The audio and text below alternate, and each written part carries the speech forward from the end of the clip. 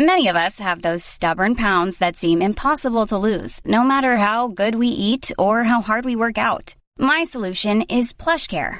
PlushCare is a leading telehealth provider with doctors who are there for you day and night to partner with you in your weight loss journey. They can prescribe FDA-approved weight loss medications like Wegovy and Zepbound for those who qualify.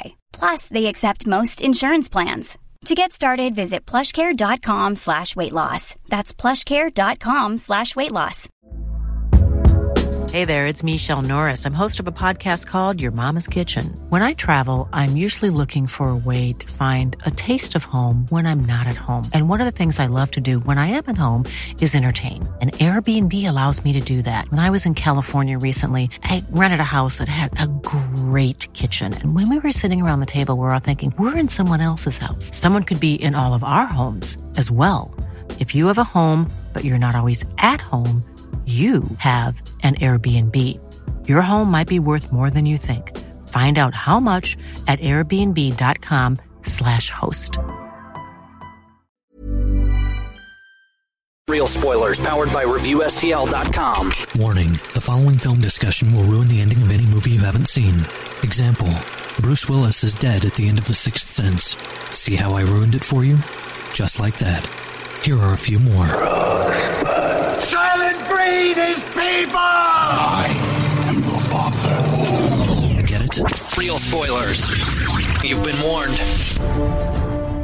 Broadcasting from the lush but not lavish studios located in the basement of the O'Keefe Institute for Advanced Film Snarkitude, this is Real Spoilers, episode 330, Murder on the Orient Express. Or if you're Keith Morrison, Murder. No, that's Curly. Oh, yeah, sorry. That's Curly Howard. Oh. Yeah.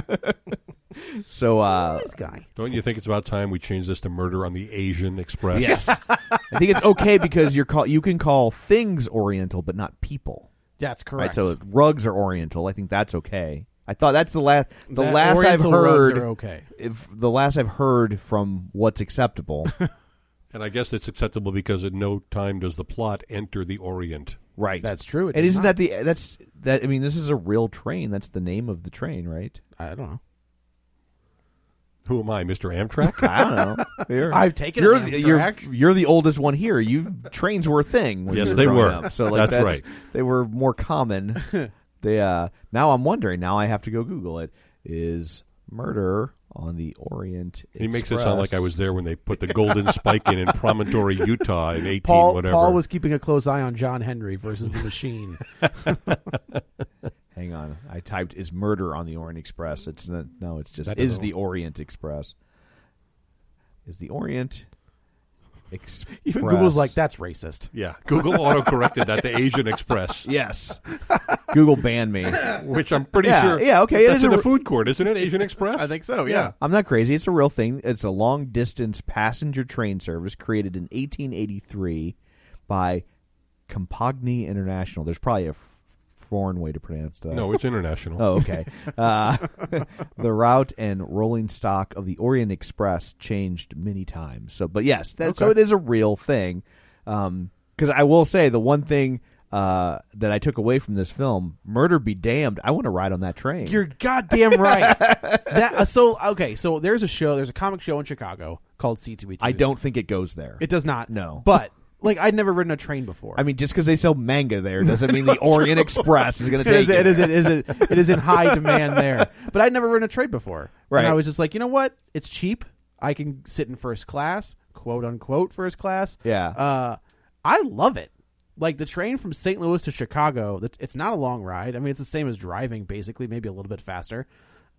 It's amazing. Yeah. Like, I got a kick out of it. It's so much fun. Well, sometime you need to go to Europe and go, like my wife and I went to Italy for the first time 3 years ago, and we took the fast train between Rome and Florence. Yeah. 150 miles an hour. Oh, my God. Whoa. And you can't tell. If you just close your eyes and you're just sitting there, there's no sensation of high speed because everything's moving at the speed. Everything's in relation. But you look out the window and don't look down at the ground. The ground is going by too fast. The distance is cool. Yeah. But, oh, man. That'd be awesome. Yeah. There was talk for a while of putting in a bullet train from here to Chicago that was going to be like an hour. They're still working on that, but it was not going to go from downtown St. Louis to downtown Chicago. No. It was going to go from like Alton. Oh, is that right? Yeah. Okay. Still. It's weird. Yeah. Yeah. But probably you'd have to Uber to Alton. Yeah, probably right, because it right. didn't cross the state line that way. Oh, maybe. Yeah, That's true. I didn't think about that. Because I've always heard that part of the reason the Metrolink, this is hyper local yeah, stuff. right. So we have a light rail system here that almost for years now it's a little better. For years it literally just went in a straight line. That's did it. nothing else. Yeah. Like it went airport downtown done. But it actually crosses over to Illinois. And the story I heard was that the reason it did that was by crossing the state line they could get federal money for it. And so they went ahead. It would literally it goes across. There was one exit on the other side of the river just to be like, we crossed the state line. It's ta-da. The high-speed train in the United States that's furthest along, but still not there after like 10 or 15 years, is the one in California that was supposed to connect Los Angeles to San Francisco. But with all these places, you're talking about densely populated places where you'd have to use eminent domain to take their houses away to put tracks down, and you're not doing that through Silicon Valley because no one can afford that. No. Good luck.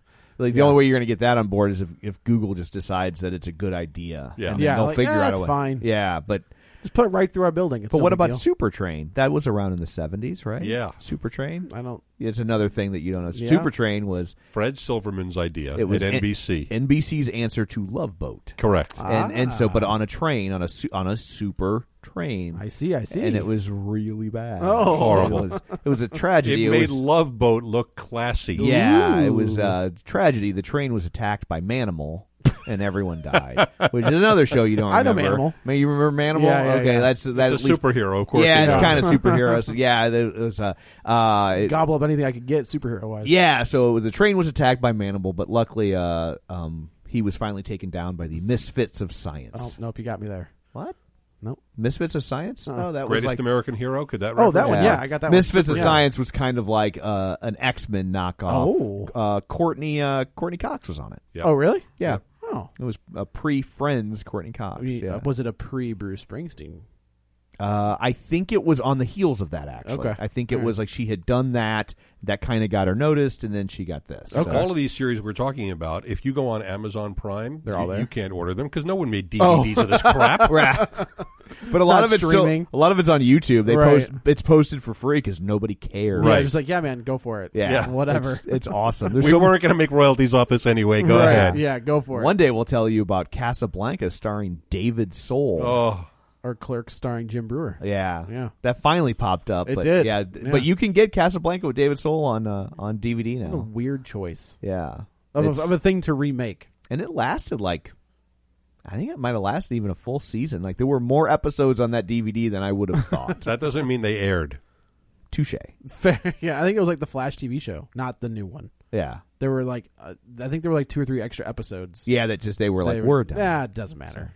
Well, we should probably go around the table and introduce ourselves. I am Paul Harris. I'm Joe. And I'm Tom. So just real quick shameless plugs. Don't forget we're available on iTunes. You should subscribe. And if you don't use iTunes, you can subscribe wherever you get your podcasts. So Do it wherever you want. yes, and we will show up like magic In your movie rectangle. in your music rectangle rectangle. box. So anyway, also Facebook.com/Real Spoilers, on Twitter @Real Spoilers. There, I've done all that. Good job. So we shall now dig into the Murder on the Orient Express. Joe is our synopsisizer of record. Good luck. It shouldn't. I mean, It's dense, man. It is dense.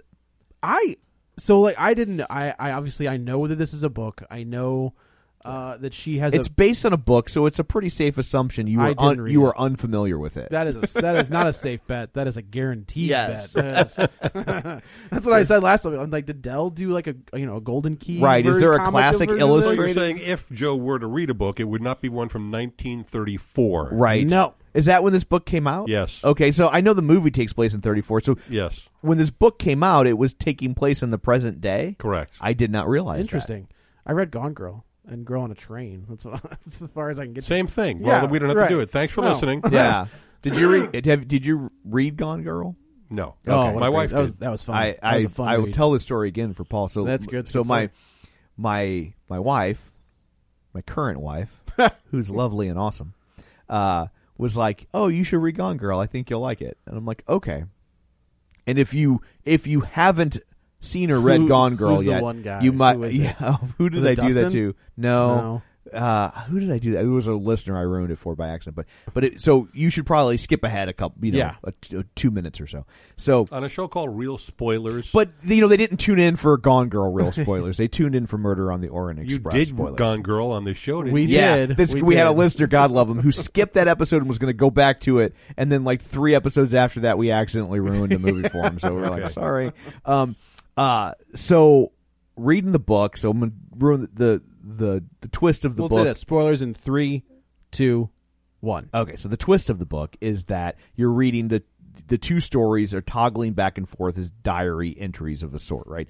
And you're reading hers and his, and you think, and it's really he's set up present day, and you're reading her in the past. Yeah. So it kind of, the movie follows that motif pretty closely, and so you're reading her version of what their marriage was like, and it's really set up to make you think that like she's like this sweet, loving woman, and he's really kind of a dick to her, and it starts with just her. It starts off with her version of the story, is the first kind of chunk that you get, and I'm like 10 pages in, and I set the book down. I turned to my wife who was read it, and I'm like, I'm not asking you to spoil this book for me, but is this a well-written book? Do you feel like this is a well-written book? She's like, yes, I feel like this is a very well-written book. I was like, if this is a well-written book, this bitch is crazy. And she's like, what? And she's like, I'm not saying one way or the other, but like, what makes you think that? And I was, and of course, the bitch is crazy. Absolutely. And I was like, because this is my ex-wife. This is a smart version of my ex-wife. Wow. And I was like instantly, I'm like, if this bitch isn't crazy, this is a poorly written book, because what she is doing is insanely manipulative to the nth degree, and she's pretending like she's not doing it, right? And you're the problem for not enjoying her manipulation. And I'm like, this is my first marriage. Yep. To a T. Yep. And instantly, boom, I love crazy. that movie so much. Yeah. That book and movie. Like, I'm surprised. I thought she's got 2 other books. I thought they had one with Charlize Theron that got buried because it was not good. Yeah, because I think the goal was that book had gotten licensed, and then Gone Girl got licensed and became a phenomenon, and then I think they decided to bury that so they could probably remake it. I'm surprised those haven't come out with a bigger budget. Sharper Objects and Sharp Objects in Dark Places. Yeah, and I've read Sharp Objects, and it's good, but it's not Gone Girl good. Was that the Charlize Theron one? I think it was. Then that's the one I've read. And I because that's the one where the girl's cutting herself. She's a cutter. She goes back to her hometown. Yes. Yep. And I haven't read. She's the like other a hermit, kind of. Yeah. I'm just surprised that given the success of Gone Girl that we haven't seen either one of those novels. Well, and she's working on a show on HBO with David Fincher. With Fincher, yeah, which I'm cool with that too. Yeah, Mindhunter. I haven't watched it yet. Is it good? That's the David Hunter. That's the Fincher on one. Netflix. Oh, okay. Yeah, that is. I've heard good things. Excellent. I got to the first episode and I was like, I need to invest. Like, this is not one of those shows where you can just like turn it on and be like, and having the like. That's what you need to invest some time, right? Yeah, much like Stranger Things season 2. I thought season 2 was better than season 1. I agree with you. I was way more invested in season 2. 1. I enjoyed, but I was like, I don't think it's deserving of all this. Like, it was fun. Obsessed I with enjoyed it a lot. But I thought season 2 was way better. Yeah. And it's also, hey Netflix, here's the deal: if you're going to put out a show with kick-ass credits, I'm not going to skip it. So stop asking me. Like, I'll skip the end credits. I've never, like, the Marvel stuff and Stranger Things, I watch the opening credits every time. It's funny because, like, the kids, when we first started, Brian was like, don't skip the intro. And then as towards the end, he's like, skip it. No. Like, get to the show. I want to see what's going to happen. Yeah. So, no, I love that intro so much. I figured I turned off the motion smoothing as on my well TV. You should. I didn't know. You're not a cretin. No. And I was just like, oh, this is the way it's supposed to look. Yes. It's so much better. It's so much better. Always turn off the motion smoothing. Yes. Like, that's... Unless you're just a sports guy, unless you're only watching football and stuff, then I think motion smoothing is. But if you're watching movies, don't do it. Don't turn on motion smoothing. It looks like garbage. No. Yeah. Well, and it's not don't turn it on. You have to go turn it off because it's like the default setting because they think it makes the TVs look better. So. No, you're but wrong. Murder on the Orient Express. Yes. So, I never read this book, and I absolutely love this movie. I thought I was engaged the entire time. I thought everybody on screen was doing their job. I was invested in everything. I thought Kenneth Branagh kicked so much ass as this character. Like, he was like the the artsy version of Sherlock Holmes. Yeah, and I'm totally fine with that. Yeah, like his version. This is his version of Sherlock Holmes, and I loved it. I thought Kevin said that it was the best mustache in Hollywood. I respectively disagree because I think Kurt Russell grows the greatest mustache in Hateful Eight. And I thought that mustache is fantastic. It's such a great mustache. The movie that the mustache that Kenneth Branagh has in Murder on the Orient Express was about the finest whiskery you could do. That is true. In the 1930s. That is true. But today, no one would have that, even if they were trying to be Brooklyn ironic. Yeah. Well, that's too much work. Like he's got the mustache, but then he's got like it's not mustache. He's got foreground and background. Right. His mustache has a drop shadow. He's got depth. Very good. He added Very depth good. to his mustache. Yeah. So he's done working. We meet him for the first time, and he's just finished this case, and he's kind of said that's it. I loved this opening scene. It was so good. Quick, where did you like this movie or no? Yeah. People are like, there's a lot of people that are kind of on it, and I think it's funny. I think we're the three phases of this movie, except for maybe just outright hatred. But because you loved it, I did, yeah. I liked it, but I didn't love it, and you're more on the meh. Yeah. And I think it gets a little slow in the middle. A little? Yeah. And it didn't bother me at all. And I feel like it's really difficult to adapt Agatha Christie because she had there's so many clues buried in the details that you can hide on the page that you just if you put them on the screen that way, it's like no one's going to realistically see those clues, or they have to force feed them to you. Also, in a book, you can be full of exposition about your characters. Right. Then in a 2-hour movie, you can't. Right. Which you would think would make the movie go faster, but it slows down to the point where the train, trapped in an avalanche, is moving faster than the plot. Right. Yeah, you can't do that without some very lazy exposition. Yes. And and that's one of the problems I have with this is the I ending, which we'll get to. Yeah, and I don't disagree. I think I just was more forgiving of it, but it's definitely a legitimate complaint. Yeah, that's fair. So he is finishing up his case, and he has decided I need to take a break. Like I've worked very hard. He tells you he's the greatest detective that's ever lived. So we know that he has been bouncing around from place to place, solving crimes. So he runs into, as he's getting ready to leave, he runs into a friend of his. They don't really explain that relationship other than, so he ends up in another country. He's in Istanbul. Correct, Istanbul. And he starts in Israel, and then he sees it. Yeah. Oh, I guess we should say the opening scene of this movie, which was phenomenal. So we are told that there's a priest, a rabbi, and an imam, and he was like, "It sounds like a joke. Like I've heard this joke before." And everybody's gathered at the Wailing Wall, and he has to figure out who did the crime, and obviously whoever he picks, it's going to be bad. They're going to somebody's going to see it as some sort of religious. There's going to be some wailing. The police chief even says he's like, "I've got 3 religions that are on the verge of a civil war out there. Can we get this done?" So he goes out and he does the Sherlock Holmes thing where he's just like, look, these 3 men, you could see him, he takes his cane and he sticks it into the wall, and he's like, I need an armed guard at the south door now. And so one guy runs off. So he lays out his whole deal, and it turns out that the police chief is the one who stole this rare gem to keep his job. Yeah, a religious artifact of some sort. Yeah. To keep his job, basically, because he wants everybody at each other's throats because that he still has a job. Things are starting to become civil, and this is why historically there's peace in the Middle East to this day. Correct, because they found the stone. It's because of him. Yeah, because of Hercule Poirot. Poirot. So he's just like, look, there's a boot mark. None of these guys wear boots. You wear boots. Did you go to his chambers? Yes, I did. Did you find this bag? Yes, I did. And there it is. Solves the case. And there's a great scene where the guy runs away. He runs one direction, they run him back the other, and he runs clotheslines himself into the cane that you put in the wall. And it was and I just loved how it was clever and how quickly they established that this guy is a brilliant detective. Yes, and it with humor and and it is Sherlock Holmes. Let me just interrupt for just a second here to ask you a question. He calls himself the most famous detective in the world, and at some point, so does Sherlock Holmes in one of the Sherlock Holmes stories. Yes, he does. Yeah. Who is currently the most famous detective in the world in 2017? You mean, in terms of real life? Real life. Keith Morrison from Dateline NBC.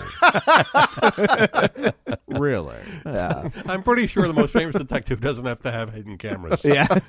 No, that was Chris. That's but Chris. how would you, that's Chris Hansen. Yeah, it's Chris Hansen. Keith Morrison is the guy that's like, ooh. Oh yeah, you're right. Yeah. I don't know. That's a good question. But that was at a time where these people thought wherever they were was the entire world. Yeah, that is fair. True. I'm fairly sure at least 4 continents had never heard of Hercule Poirot or Sherlock Holmes. That is, she was translated into a lot of languages. At one time, wasn't she the author who was? No, but I mean in the context of the story itself. Absolutely, Right. Yeah. Absolutely. That's funny. Batman.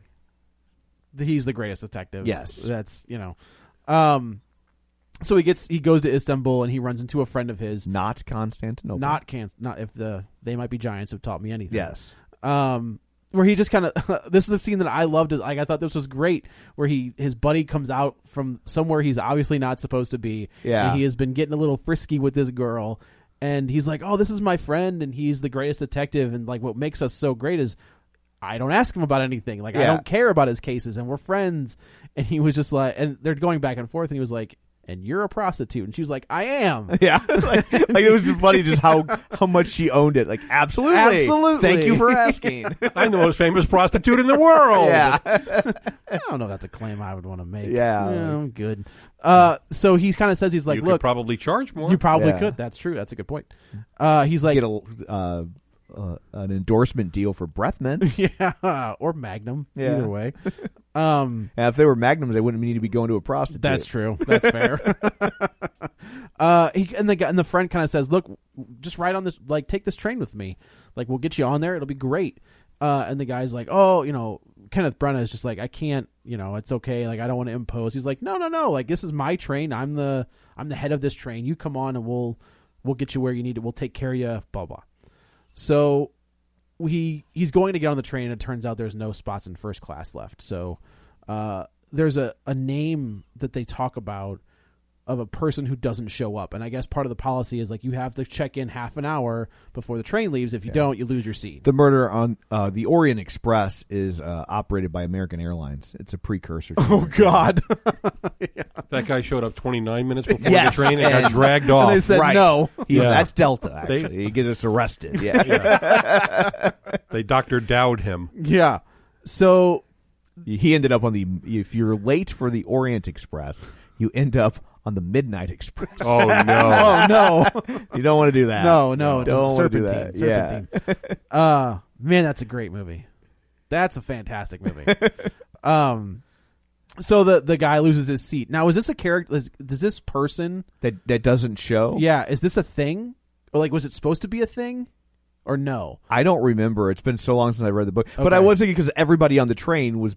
We're spoiling the movie. Everybody on the should we just give away the ending now so we can discuss it? So we're going to spoil it right now. Yeah. So and this is probably one of the most famous solutions. I said last time about how you can't change the ending to this because if you did, you're not telling the story. Right. And the giveaway is who committed the murder was everybody. All of them. They all hated him. They all had a reason to hate him, and they all teamed up and. They pulled a murder train on a murder train, basically. Yeah, and so, so my question was this guy supposed to be part of the murder plot? That's my question. Or was this one guy who's going to be like, holy shit, what is happening? What is happening? Or he could have we've seen it in movies before where they set it up to where there's one person on the train or one person that could be your alibi. Like that one person who's not attached to anything. And maybe that was supposed to, I don't know. I was with him all night. Yeah. Right. Well, and that's what I think is clever about the construction of this murder is everybody, because they all did it, everybody starts alibying everybody else. Like, and so like that's what makes it, so you had seen the original or read the book? I saw the 74 Lumet version. As did I. So like I knew the answer going in. Yeah. And so it was I was wondering if the movie would still hold my interest when I know who did it, right? Or whose did it, and who done it? Yeah, but multiple who's, oh, yeah. and it did, and it was kind of fun to watch how knowing the answer, it's in front of you the whole time. It is. I mean, that's why she's the greatest mystery writer of all time. Like she doesn't cheat. Nope. It's. I don't think the movie cheats either. I didn't feel like it did. The answer is there from the minute he sees the body. He's like, there are 12 stab wounds in this person, right? And it's like, and there are 12 suspects. Like, yes. It's kind of like looking back. If you don't know the answer, you're like, dang it! How did it's right there? Yep, as Paul Harris said on The Arrival. Aha! Yeah. Now I get it. Yeah. So he gets on the train and he's partnered up with I guess it was Josh Gad's character, Maddox, I think was his name. And we're introduced to everybody. So from the very beginning we met Ray, not Ray. What's her name? The girl who played Ray. Daisy Ridley. And her and the British doctor, and they kind of have an interaction. Leslie Odom Jr. Is that who that is? Yes. Where would I know him from? Hamilton. Okay. I know you're a big Hamilton I'm fan. a huge Hamilton fan. I mean, Massive. Joe and Broadway are synonymous. like this. Yeah. So they kind of have an interaction that Perot sees, and he's just like, that was weird. All right. And so we've got those two characters are on this train. We've got Josh Gad and Johnny Depp, and Michelle Pfeiffer, and Penelope Cruz, and Willem Dafoe. And so you've got all of these people who are just, they seem like completely normal passengers on this train that have filled the passenger car. We've also got this Hollywood starlet and her quick to punch people out husband. Like that it was guy, the 30s. Yeah, you could do that back then. Not a Hollywood starlet, a countess. A countess, yeah. Right. I'm sorry. He was like a famous dancer. Yes. Right? Yes. Okay. So, and they're in the first class spot, and that they're like, we can't touch that. Like that's them. So as the move, like we go to dinner, and we're introduced to all of these characters. Like it's like Snowpiercer. It is like Snowpiercer in the 1930s. Right. What an awesome movie that was too. And we're slowly like Johnny Depp is a sleazeball. And he's a mobster. He is a mobster. He sells imports and exports. like rugs, rare stuff. Yeah, but he's clearly a mobster. Yes. This is a front. Yes. That's his legit business. Right. Yeah. Right. It's like Don Corleone was an olive oil salesman. Yes. Yeah. Jenko. Yeah. And he kind of has an interaction with Daisy Ridley where he kind of sits down with her, and she pretty much is like, "You're disgusting. Like I want nothing to do with you." And he doesn't know what to do. Like he's just like, okay. And you could tell that he's a little on edge. Like the entire time we see that character, he's on edge the entire time. And then there's a scene after the dinner scene, where he kind of sits down with Kenneth Branagh and is just like, "Look, I hear you're the greatest detective of all time. I need you to protect me." And Branagh's just like, "Nah, I'm good." Like, do you remember? Was this scene in the original? No. Okay, because it felt like Heat to me. It did. We have these two actors. We need to get them together. Right. We have these two great actors, Yes. and they don't have a scene together. We need to craft a scene. And I liked the scene. I did too. I'm not complaining. Also, Johnny Depp's not going to be around too long since he's the victim. Right. So we better get our bang for the buck here. Yes. Yeah, absolutely. Correct. So I liked the scene a lot where they kind of sit down and they have this. I wouldn't call it intense, but intense enough where Kenneth Branagh's like, "I know you're full of shit. Thank you. You're welcome, Kevin. I don't like you. Yeah, and I don't want your money. Like I know where your money comes from. Get out of here." And I like where he's like, "Can I have?" They're sharing this piece of cake, and Perot is very particular about everything. Like there's a scene in the beginning where he's trying to find like a precursor to Monk, pretty much, where he has to have like the same size eggs and everything needs to be the same. And he's like, "Can I just have this little sliver and the top part? Like there's like a little piece of icing on the very top." And Depp is just like, "Sure, I guess." He's trying to watch his figure, right? Of course.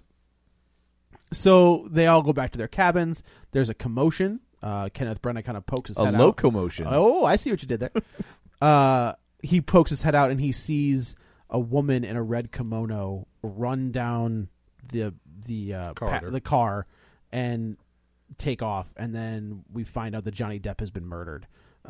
12 different stab wounds. And the stab wounds are all different, right? Correct. Like that's another thing where it's right in your face. The stab wounds are all like different. The doctor some are says, deep, some are like slashing, it's all. Leslie Odom Jr. kind of says, he's like, "This looks like somebody did it with their eyes closed," basically. So now the rest of this movie, we're trying to figure out who killed who. And like Tom said, everybody is alibying everybody. So, Michelle Pfeiffer is kind of like, no, there was somebody in my room, and nobody believes me. And of course, she's kind of firing on Kenneth Branagh, but I'm not really sure. Like, maybe I think there was a little bit there that was actually like the attraction, but also like trying to throw him off the. Well, the trains broke down, so she needs a mustache ride, and it's one hell of a mustache yes. ride. Yes, it is. You need a mustache ride. You go. That's the guy with the mustache. Poirot. That's right. Not Hercules, right? Which I did enjoy. Yeah. So he starts to interview each person, and he's just doing what he does. He's doing his job. And I don't remember how we got to the case. Like, how we got to the underlying case. How did he figure out connection? Okay, here's the problem that I have with this movie above and beyond everything else. Sure. Exactly what you just said. How did we get to the details that got him to the finale? Right. And that's the problem with this movie, because you don't have all that exposition about all these characters, so you don't know all that stuff. There was a Neil Simon parody movie called Murder by Death. Murder by Death. Which you've seen. Yeah, with Peter Falk. Yes, it's got all these various famous actors playing famous mystery writers who all get invited to Truman Capote's mansion, Truman Capote's character's mansion at... it's off in the woods somewhere. Sure. And in the end, we find out the reason that this Truman Capote character has invited all these mystery writers there is because he's sick of them writing books in which they leave out all the pertinent information until the last 8 pages, and then the detective miraculously solves things, knowing things that the reader never knew. Right. That's Murder by Death condensed. Right. Okay. That's the same thing that happens in this movie. At the end, Kenneth Branagh's character, Hercule Poirot, knows things that we haven't seen him learning. I remember. So Johnny Depp's in his cabin. He had a burnt note, and he picks up the note and he figures out what it says. And in that note, there's a detail about, we will never forget Daisy, and he's just like, okay, there was this case. It's basically the Lindbergh baby. Basically, yeah. Did they find that baby? They never found that baby, did they? Did they eventually find the baby? I don't know. I don't think remember. they did. Yeah. And this one they do. Yeah. And then they eat it. This is a prequel to Mother. It's a prequel to Mother. Wow. There you go, Brad. Yeah, every that one's episode, for you. buddy. Every episode, yeah, we have don't worry, my we friend. have an eating a baby joke. So there's a note that basically that gives the clue that there's this famous missing baby case, and so Kenneth Branagh starts breaking down. So first he goes to Josh Gad's character, who is Johnny Depp's assistant, and throughout the process, he's beginning to think that maybe Josh Gad is the culprit. Were you a little put off by the fact that this train is trapped in an avalanche? Yeah. And Josh Gad's character never once wanted to build a snowman? So I thought there was a moment where I was just like, oh man, please don't make a Frozen joke. If we can avoid the Frozen joke, that'd be great. And they did. Yeah. He never once. He should have built a snowman. Should have built a snowman. Just telling you had all that snow there. That's all right. Could have built a little Olaf. When's that one coming out? Is that next year? I think so. This year we get Coco. We get Coco in 2 weeks. No, I think it's next week. Is it? I think so. I could be wrong. Yeah, you normally are. Yeah, that's true. That's also true. You're normally early. Yeah, that's what your wife says. That's my wife. That's why I got 2 kids. No, it's not. You're planned. If you ever hear this, you were both planned. It's fine. So Josh Gad has been burning. He tried to burn this ledger that Johnny Depp was working on, and it turns out that Gad's character was skimming from the top, and he was just like, "Look, it was dirty money." Going on and on about how much of a creep Johnny Depp was. By the way, for you kids listening in, don't try to skim from the bottom. It's so much It's easier to skim do from the top. You deal from the bottom, you skim from the top. Correct. Yes. Coming from the poker player. Yeah, so listen. So he knows poker and the dairy industry. Interesting. Correct. Yeah. Interesting. Yes. Yeah. So Josh Gad kind of lays out his backstory, and he's like, I was going to be a lawyer, but I was really bad at it, blah, blah. Kenneth Branagh puts it together that this guy's dad is the prosecutor who charged a nanny, right? Was it the nanny? Yep. Wrongly in this case. And then wouldn't back off because he didn't want to be wrong and he needed a conviction. And then she killed herself, and he was basically shunned and run out of town. Or does he kill himself? I don't remember. Either way, the dad is disgraced. Shame has befallen them. Right. So he's like, because of that. So we're just gonna like, the Johnny Depp character has a different name. Like, I don't remember what his name is. Ratchet. And his real last name was like Cassetti. Cassetti, yeah. Franco and Cassetti. Of course, it's Cassetti. Like, well, he's a mobster. Of course. By the way, if you had that Cassetti with the pesto sauce, it's delicious. They don't even make Cassettis anymore. They just go on straight to CDs and then they do whatever.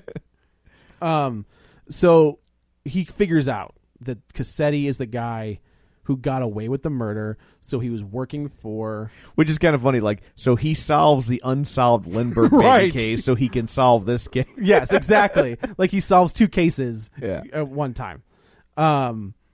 So we are under the assumption that Josh Gad, because of a disgraced father, was going after Cassetti, Johnny Depp's character. Right.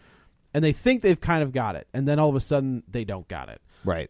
Michelle Pfeiffer ends up getting stabbed, and then all hell breaks loose. Like, I will also, like, Daisy Ridley, who I'm really glad she's doing some, like, she's a fantastic actress. Like, I thought she was great as Rey. We'll see her again at the end of the year.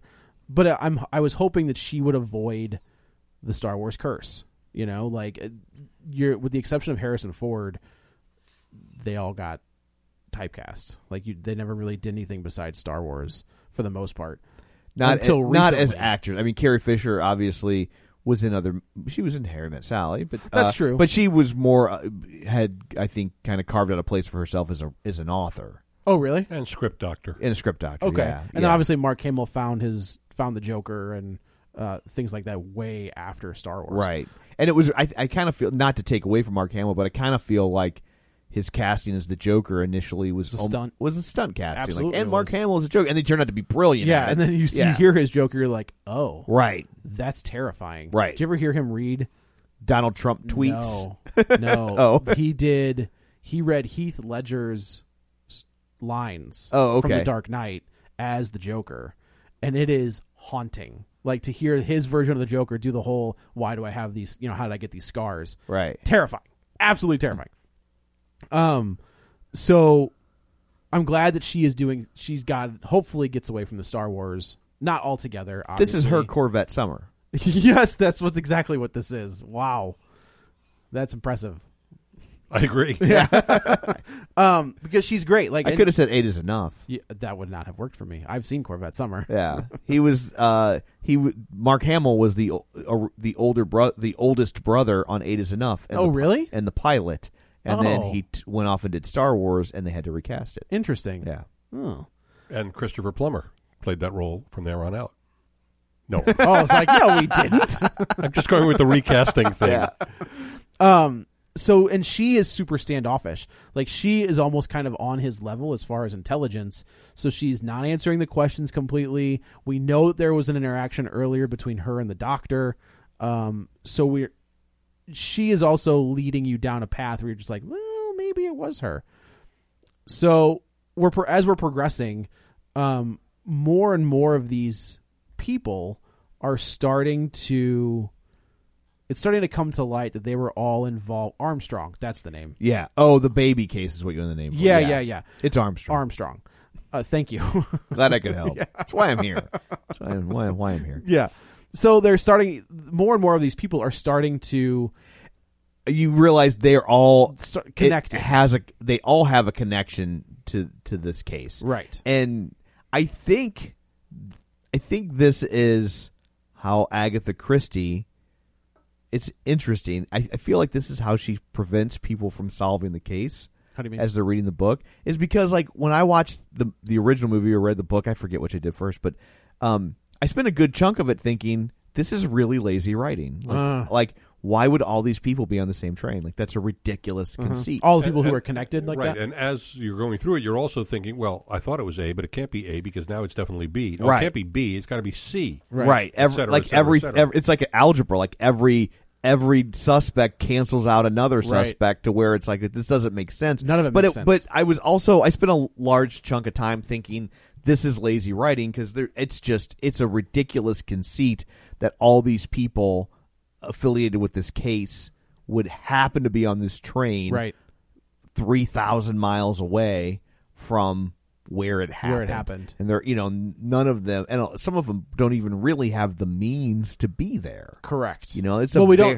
it's a very expensive train. Right. But only 12 people can get on that train. That's the weird part of it. I've been on trains, unlike Joe. I've actually been on trains. There are always more than 12 people. Right. Yeah. I don't care if it's a luxury train like this. 12 people on a train? That's a wonky business model. Right. Yeah, that's true. But and so I spent a good chunk of time thinking why is this considered a great story?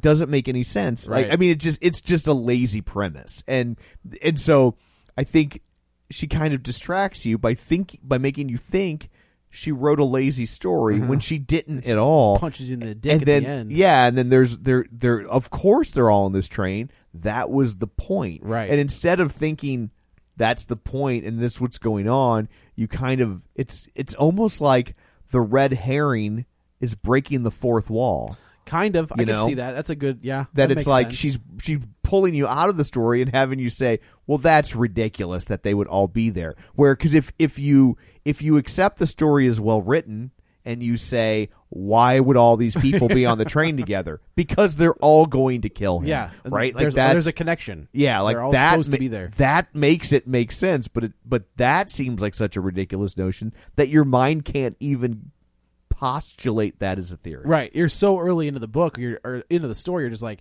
this doesn't make any sense. So he goes to see Judi Dench, and her Hildegard, I think, was her. And you recognize that woman. She was on Grace Point. Grace Point was the American Broadchurch from the BBC with Doctor Who and the Purple Man, David Tennant. Oh, okay. And then she was in Hot Fuzz. She's the slutty, not slutty, but the flirty cop in the little town. Oh, she's great. She's fantastic, and she's kind of Dame Judi Dench. Judi Dench kind of plays this countess, and she's her handler basically. And we find out that Judi Dench is the sister of this. She's the aunt of the woman who killed the Armstrong mother. I can't believe you can keep all this straight. If I can keep the Fast and the Furious straight, I feel like I could do this. This is at least well written. Right. Yeah. So Dame Judi Dench is the aunt. So you've got the two Armstrongs and the baby. Should make you feel better. He is a police officer, That's so true. He's he can keep Facts. all this straight. And just to be in the interest of full disclosure, you don't have notes in front of you. I don't. You're not skimming Wikipedia while you do this. I am always impressed when I come here and hear you winging it with these things. Thank you very much. Because I've reviewed these things on my show, and I can't remember half of the stuff you're talking about. It's so funny. You think a guy that has what are they? I have had 6 concussions in my life, and I now have very small traumatic brain injury, and you'd think that kind of guy can't remember things like this, right? But I can. It's your anniversary. You can't remember. Not for my right. life. And for those of you wondering, that's why Joe no longer plays in the NFL. Also true. I have CTE. So the girl I dated before my wife, her birthday was June 2nd. My wife's birthday is June 3rd. My first girlfriend was born May 30th. My second girlfriend was born May 31st. And I could never, and I might have that backwards. I still do it to this day. Now that I've said that, she doesn't listen to the show. It's fine. Yeah. But when we first started dating, I wish, happy birthday. She's like, it's tomorrow. I was like, right. Eve. I'm just happy birthday. I'm going to be working tomorrow, so I won't see you. 24 hours is not enough to say I love you. I wanted to make it 48. Yeah.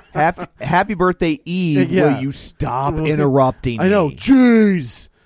Story of my life now too. And also those girls with the birthdays back to back, both named Kathy. Oh. Well, at least mine was Stephanie and Leanne. Those are 2 completely different names. Yeah. I dated 4, 5 girls, all named Kathy. You have a type then. They weren't alike at all, but they were all. And when I tell stories to people, they'll be like, "Is that Kathy 1 or 2?" They. That's pretty good. Yeah. So, she is the aunt of this woman who killed herself, and so now we've got 2 connections to this Armstrong case, and the Hildegard. It's funny because he starts speaking to her in German so that Judi Dench can't understand. So she can't influence the correct, the and the interview. That's the way she's been the entire time, right? She's bossing her around. Yeah. So we find out that Hildegard had seen the conductor run. I don't remember if it was like came in the room or what, but like a button snapped off of the coat, and everybody's just like, we didn't see anybody else. There was nobody else here. So now he's trying to figure out who the hell was running around dressed as a conductor, along with the woman in the red kimono. So they start searching all of the luggage. They're searching everything, but the only thing they can't search is the Countess. The Countess's stuff, because there's some rule, I guess, that you can't diplomatic immunity. If Lethal Weapon 2 has taught me anything, I thought that was going to be their out. Like I thought they were going to pin it on the people with diplomatic immunity, and then you can't arrest them. That's the way that works. Yeah. So by the way, again, you're in law enforcement. I'm not, but I'm pretty sure it's that you can't charge people with a crime if they have diplomatic immunity. I don't think that's you can't look in their luggage. I think that's correct. You can, yes, they cannot be charged with. If Batman: The Killing Joke has taught me anything, is you can't charge. Like that's the crux of that book. Is the Joker is a diplomat from somewhere, so they can't charge him with shooting Barbara Gordon in the stomach. It's whatever. But when diplomats from other countries come to New York, to go to the UN, they have to check I'm their fairly luggage. Sure that at customs they can check their luggage if they want to. That's true. That's federal. They just can't charge them for the cocaine inside. Right. Yeah. We're going to take this, but be on your way. Yeah. So is that a bald eagle egg? You can't bring that here. Give me that. Crack. So he's like, we've checked everybody's luggage. We can't find anything. He's like, well, we haven't checked everybody's luggage. So he goes to his room, him being Kenneth Branagh, and he opens up his suitcase, and inside of his suitcase there is the red kimono, and the conductor's and outfit. And the conductor's outfit is like above something else, missing the button. And he's just like, man, and I do like the line where he's like, somebody is messing with me. Like, it's somebody, like they're trying to goad me and mess with me. So as we're progressing, he talks to Green Goblin, Willem Dafoe. Thank you. See, so I can get the plot, but I just can't remember people's names. It's okay. And he's just kind of like, so your accent's pretty good, but you're full of shit. And he's just like the look on Willem Dafoe's face is just like, what? Oh, he's like, what gave it away? And he was just like, the number you said. He pronounced something wrong. He had put the accent in the wrong place on a word. Yeah, put the accent on the wrong syllable. Yeah. And he was just like, it's like if he said aluminium. Yeah, right. And everyone's like, what? And he's like, who are you? And he turns out he's a Pinkerton. Which also not a thing anymore, right? Like, there's not the... No. That's not around. I don't think it's around, is it? I think the agency might still be around, but they're not what they used to be. Well, no. I mean, they were... That was the gold standard of detective agencies. Right. Yeah. And he kind of says that he was hired by Johnny Depp because Depp was worried that somebody was after him. And as he's going through his story, Poirot's just kind of like, nope. Like, you're lying again. He's like, you used to be a police officer because of the gun that you have, right? And he was just like, and he puts his gun on the table, and he was just like, leave it here. Because I guess the gun that he had was a certain police-issued weapon. So now we're trying to figure out what... So now we know that Willem Dafoe was lying, but we don't know why. And it's like you said, when we figure out why, there's no besides like breaking down these characters, he puts this together pretty quick as to like the connections everybody has to everybody else. Also, at the end, when he does make all those connections, right? You ever watch the TV show Survivor? I have not actually. The season after the Rams won the Super Bowl was the only one that I watched. Okay, on every episode of Survivor, on every season of Survivor, there are certain people who don't get much camera time because they're not the loudmouth or the idiot or the angry person or whoever it is. They're just the quiet people who are on that show who don't get a good edit, as it's called in television. Enough. That's what some of these characters in this movie are. Yeah, I would agree. You don't find out until the end, so she's connected to him with that thing that happened, which we were never told about. Right. Yeah, no, I would agree. Like, because there's 12 suspects, it's really hard to give everybody ample screen time. To spend time with all of them to make it feel like it's entirely fair. It wouldn't be if you went faster. I don't know. like to me the pace scene, like I was fine with the pace. Like I was engaged enough in each character, along with Kenneth Branagh, who I don't have an affinity for. Like I don't hate him or I don't love him. I don't see him enough as an actor to have an opinion. But I thought he was engaging. I liked his port. I thought his accent was good. Like sometimes you get these guys putting on French accents or other accents, and it's not good. No, but I thought his accent was good. It's just that the story is plodding. Yeah, would be the word I would use to describe it. Yeah, I wouldn't disagree. Like I enjoyed it, and it's a good looking movie, right? And so it is a good looking movie for sure. And I definitely, and I think it also for me it benefited from the fact that we don't get a lot of movies like this. We don't get a lot of movies that this isn't the kind of movie Hollywood doesn't make anymore. It's lots of big names, fancy costumes, pretty scenery, some of it being chewed. Sure, and that's okay. I'm cool with it. Yeah, it's not Nicolas Cage doing it, right? And it's not high art. Like it's, I mean, with all due respect to Agatha Christie, I mean, she was, the Stephen King of murder mysteries, and like it was designed for the rank and file to enjoy, and that's good. Like there should be books for the rank, and I'm not a reader of great literature either, so I don't mean it in an elitist way. But speaking of the way it looks, there are two shots that stick in my mind that, during the movie. I went, whoa. Yep. One of them is a conversation between 3 or 4 people from a completely overhead perspective. I thought that shot kicked ass. That was beautiful, and I love the fact that he doesn't cut away from that shot to show us close-ups of the people. Right. He just stays with that one shot. They're going from Johnny Depp's cabin to Poirot's cabin, and it just like yeah, you're right. It's like there was another movie that does that. It's not Rope, is it? That goes like up and above.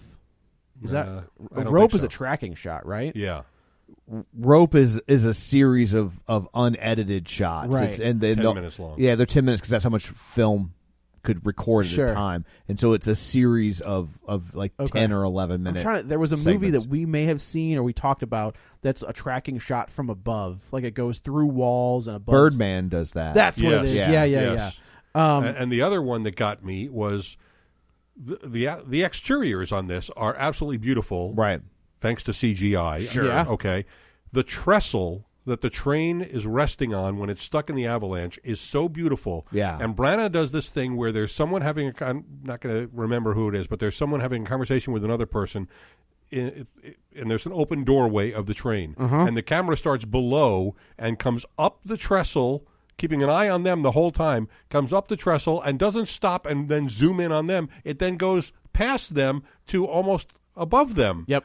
It is so beautifully mastered that I'm glad he, again, didn't cut away. Right. There's another scene that it's Poirot and I think his buddy, and I think they're walking down the hallway, and the camera's on the outside of the train, and it's following them on, like, just the way it had to, I don't know how they did it, but like they're inside, the camera's outside, and it's just following them down the train. Yeah. But it's not like it's just it's framed on the windows. Yes. Right? So it's not like it's further back or anything like that. It's not like a cut scene, but it's just them on the windows walking down. And I was like, man, that is such a cool shot. And I can't imagine, because Branagh directed this too, right? Yes.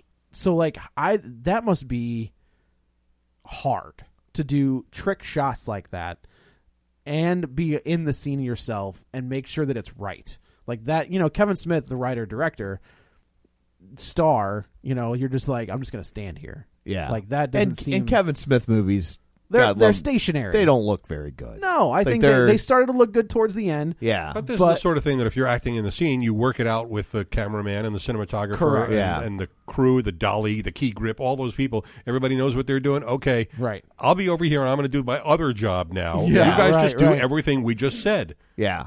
Correct. And we also have technology to the point where he can look at it in real time and make Correct. sure that, Absolutely. Thank Jerry Lewis for that. Jerry Lewis Video Village. It's a hell of a thing. It's film has come a long way, Yes. So when he's talking to the Judi Dench, he sees a picture of this woman, and he's just she kind of says, "Oh, that's the mother. Like that's the mother of Judy Armstrong." And she was just like, oh, she was wonderful, and she was on stage, and she was going to be this big thing. And after not Daisy Ridley, the baby died, it broke her, like it was over.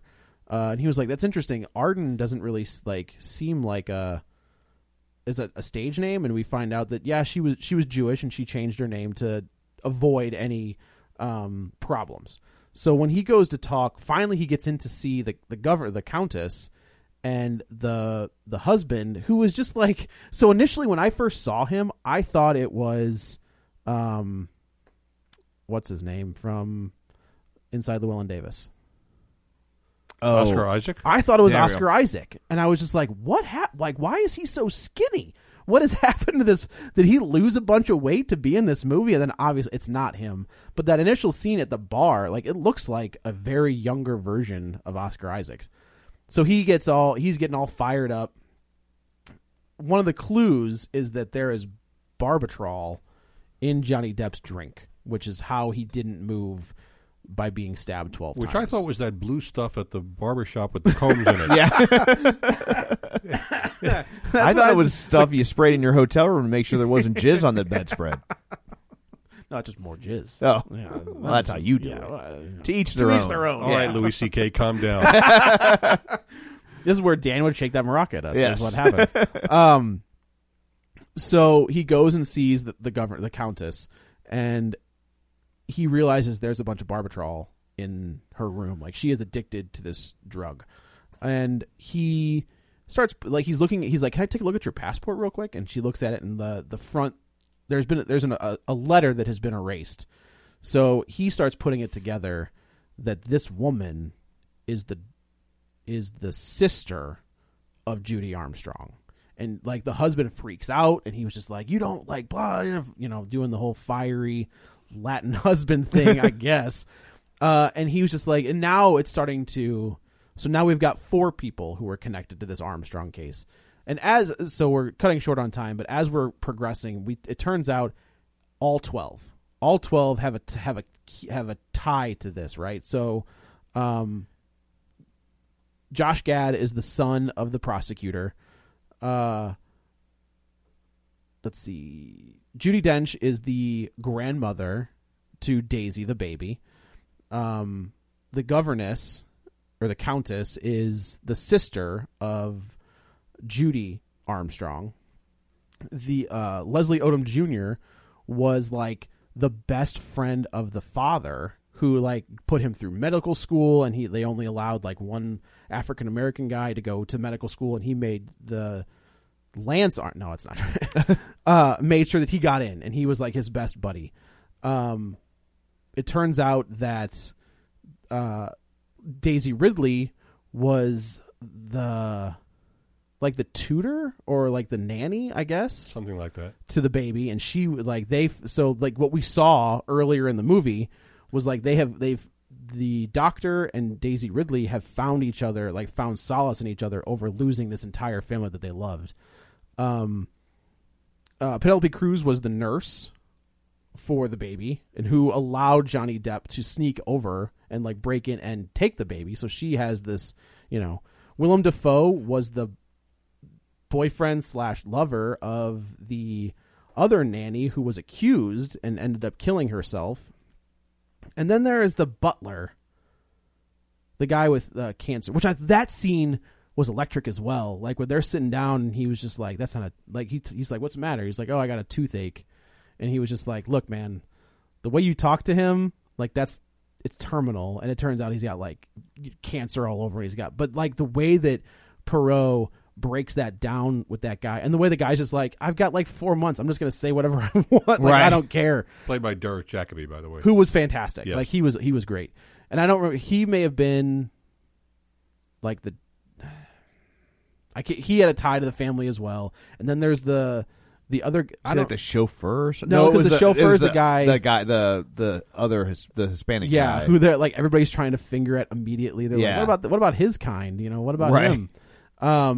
Yeah, then there was the chauffeur who was, So Perot is now, and then we've got Michelle Pfeiffer, who turns out is the grandmother to the baby, the mother to Judy, who she still looks like $1 million.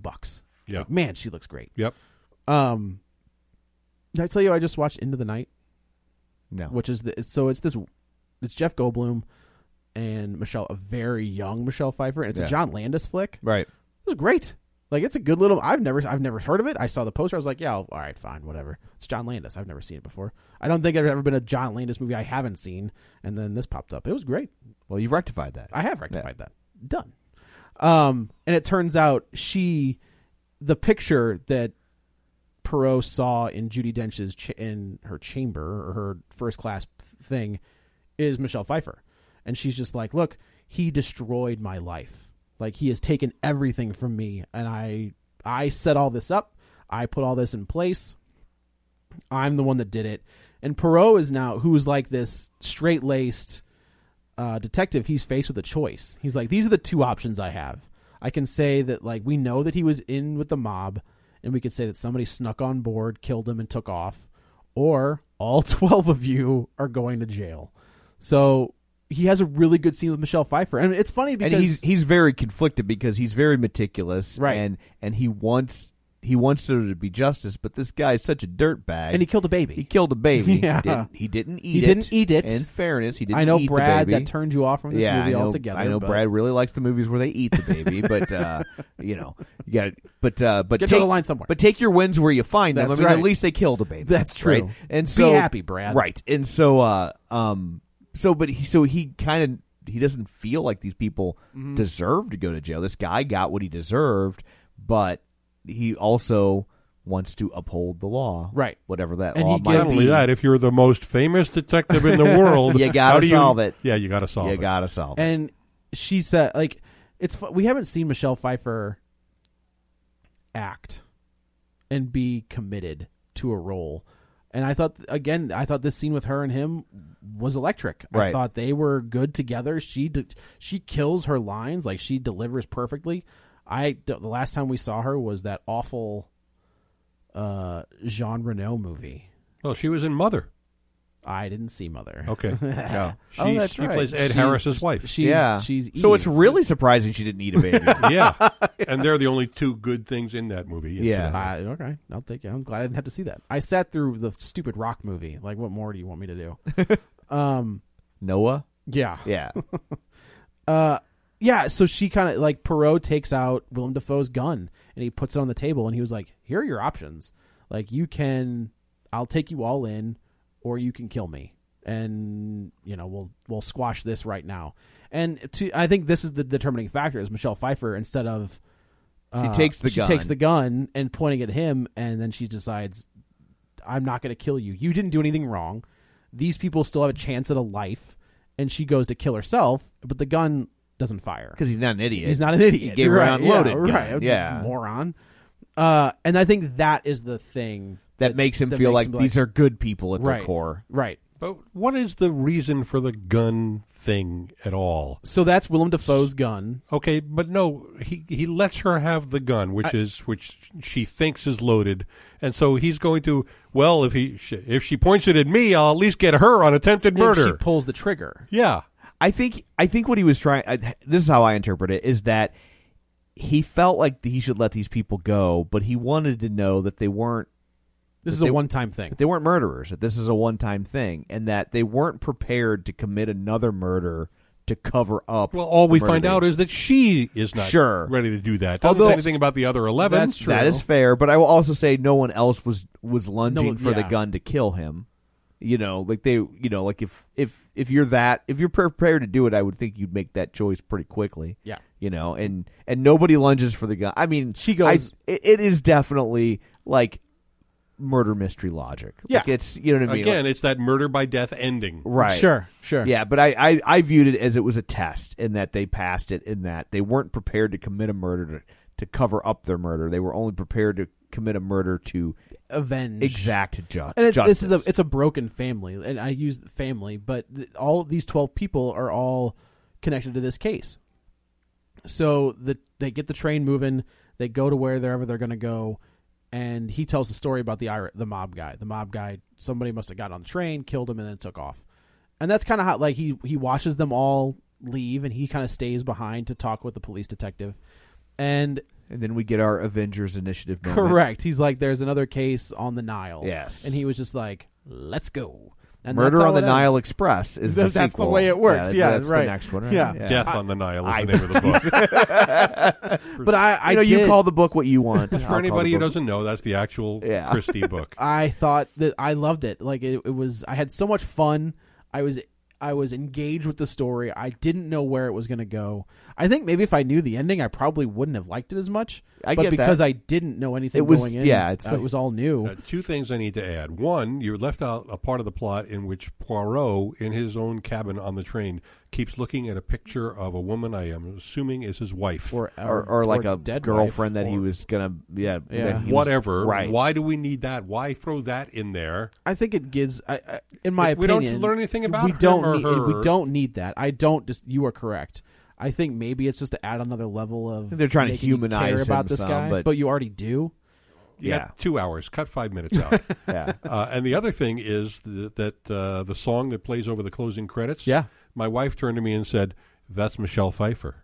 Oh, she recognized really? her voice, and I said, "Really?" And I looked it up, and sure enough, Kenneth Branagh wrote the lyrics. I don't know who wrote the music, right? And it is Michelle Pfeiffer singing it. And I tell you that now because you won't stick around to hear it when the closing credits are rolling, and you'll never hear that song again. Oh. It was not unless very it gets good. nominated for an Oscar, because that's the sort of stupid song that gets nominated for an Oscar. And they'll want Michelle Pfeiffer to come sing it, of course. But instead they'll have Pink, right? Yeah. Is this her first time singing on screen since Grease 2? I was like Fabulous Baker Boys. Oh my god, I love the movie. I forgot about that. words to you as a male: Red Velvet Dress. Fabulous Baker Boys is an amazing movie. Yes. If you've never seen it. And she can really sing. She can. I was in my head. I went straight to Grease 2 when she sings "Making Whoopee" and climbs down the piano to sit next to him. Yeah. No more calls. We have a winner. Yes, that's right. That's right. When we'll see her again in Ant-Man and the Wasp. She's playing Janet Van Dyne, the original Wasp in that, and so I'm looking forward to that as well. Yeah, but I can't believe I've made so many people watch that movie over the years. It's such a good movie. That's one of those movies where like it showed up on HBO, and I was like, nah, and then I saw Michelle Pfeiffer, and I was like, yeah, all right, I'll stick it out. It's fine. And the Bridges brothers both very good. Both, yeah, they're both, back when particularly Bo. Because Jeff has the showier role, yeah. But Bo Bridges, I think, is so solid in that as the brother. Yeah. I'm just trying to make him buck. Yeah, when he did the hair in a can. Yeah. Oh my god. And that was back when you could understand what Jeff Bridges was That's saying. true. He didn't go full dude. Yes. Yeah, he was not the dude yet. Back when they still paid him enough to enunciate. Yeah. So, but yeah. So I guess that's the movie. They set it up for a sequel, hopefully a franchise. I would like to see another one of these. I think. Yeah. I think your complaints are valid. I just, like I said, I was more forgiving of them, and I would really like to see if they could replicate this. There was some humor in the movie that I wish there was a little bit more of. Yep. He had some good. Yeah, he had had straight man one-liners, right, but not like in an undermining Hollywood cheesy way. Nope. Like they worked. I thought, Well, I think that there may be more people who like it the way you did than I did. Right. But I think that for people who go see it and have the experience that I had, there's going to be bad word of mouth on this. Yeah. I think there could be a big drop off. I know it did well in its first weekend, but I think there's going to be a big drop off for this thing going forward. It's going to get smashed next week. And then the question is, how much money does Murder on the Orient Express have to make for them to say, let's now do Death on the Nile? That's right. Yeah. And I do think it's going to benefit by it can make a lot of money overseas. Could. Yep. I think that there is going to be, especially in England. Surprised they didn't try to change one of those characters into an Asian character. Yes. Yeah, no kidding. Yeah, no kidding. Well, the train was Oriental. Yeah, that's fine. Yeah. I don't know if that plays in China the way a Chinese they character probably don't does. like it quite And there as were no much. Chinese investors in this. It may be the only movie of the year. That's true. No Chinese people at all. No kidding. That's because they have a hard time saying Christie. I don't want to call it a dime store like detective. Yeah, because she's better than that. Better than that. But that's kind of but it was nice to see a movie for grown-ups, so we don't get a lot of those that aren't like eat your vegetable, dour, sad Oscar bait type of things. Right. You don't just get kind of grand spectacle anymore. My wife's review of this is, if you need a 2-hour nap, here it is. Oh, get out of here. But again, I definitely think there will be people that feel that way. Yeah. But anyway, well, cool. That's it for this one. I guess let's go around the table and everyone can say where to find them. You can hear me Friday afternoons on KTRS. Download the app and listen, and find me on Twitter at Paul Harris Show. And this is Joe. You can follow me on the Twitter at Joey Butts, BUTTS 21. And this is Tom. You can follow me on Twitter at Roger Kubert or on Facebook at facebook.com/Tom O'Keefe. Don't forget, you can find the show online at facebook.com/Real Spoilers or on Twitter at Real Spoilers. You can also find us on iTunes, where you can rate, review, subscribe.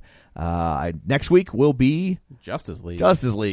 Hopefully it will be worth it. But you know what? When they suck, it's fun too. So I mean, if you go back, there's a 2.5-hour episode of Batman versus Superman. Yeah. I don't mean to spoil anything for you guys, but in Justice League, they all did it. Yeah, that's what if it's like the last one, they all did it, and that it was make a bad movie. Yeah. So Wonder Woman was good. Okay, that's true. Wonder Woman was good. The one before that was bad. And the 5 before that. Yeah. So anyway, that's it for this episode. Thanks for tuning in, and until next time, it was Miss Scarlet in the hall with a revolver. Don't hate me for trying to shoot you. Frankly, Scarlett, I don't give a damn.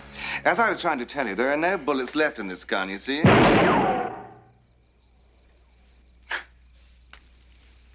+ 2 + 1.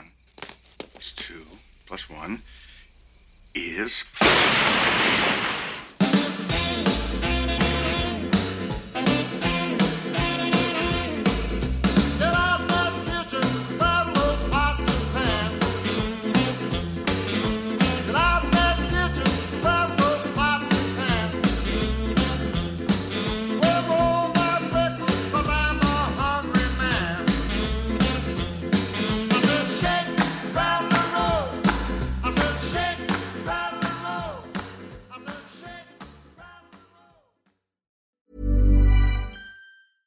Want flexibility? Take yoga. Want flexibility with your health insurance? Check out United Healthcare Insurance Plans. Underwritten by Golden Rule Insurance Company, they offer flexible, budget-friendly medical, dental, and vision coverage that may be right for you. More at UH1.com.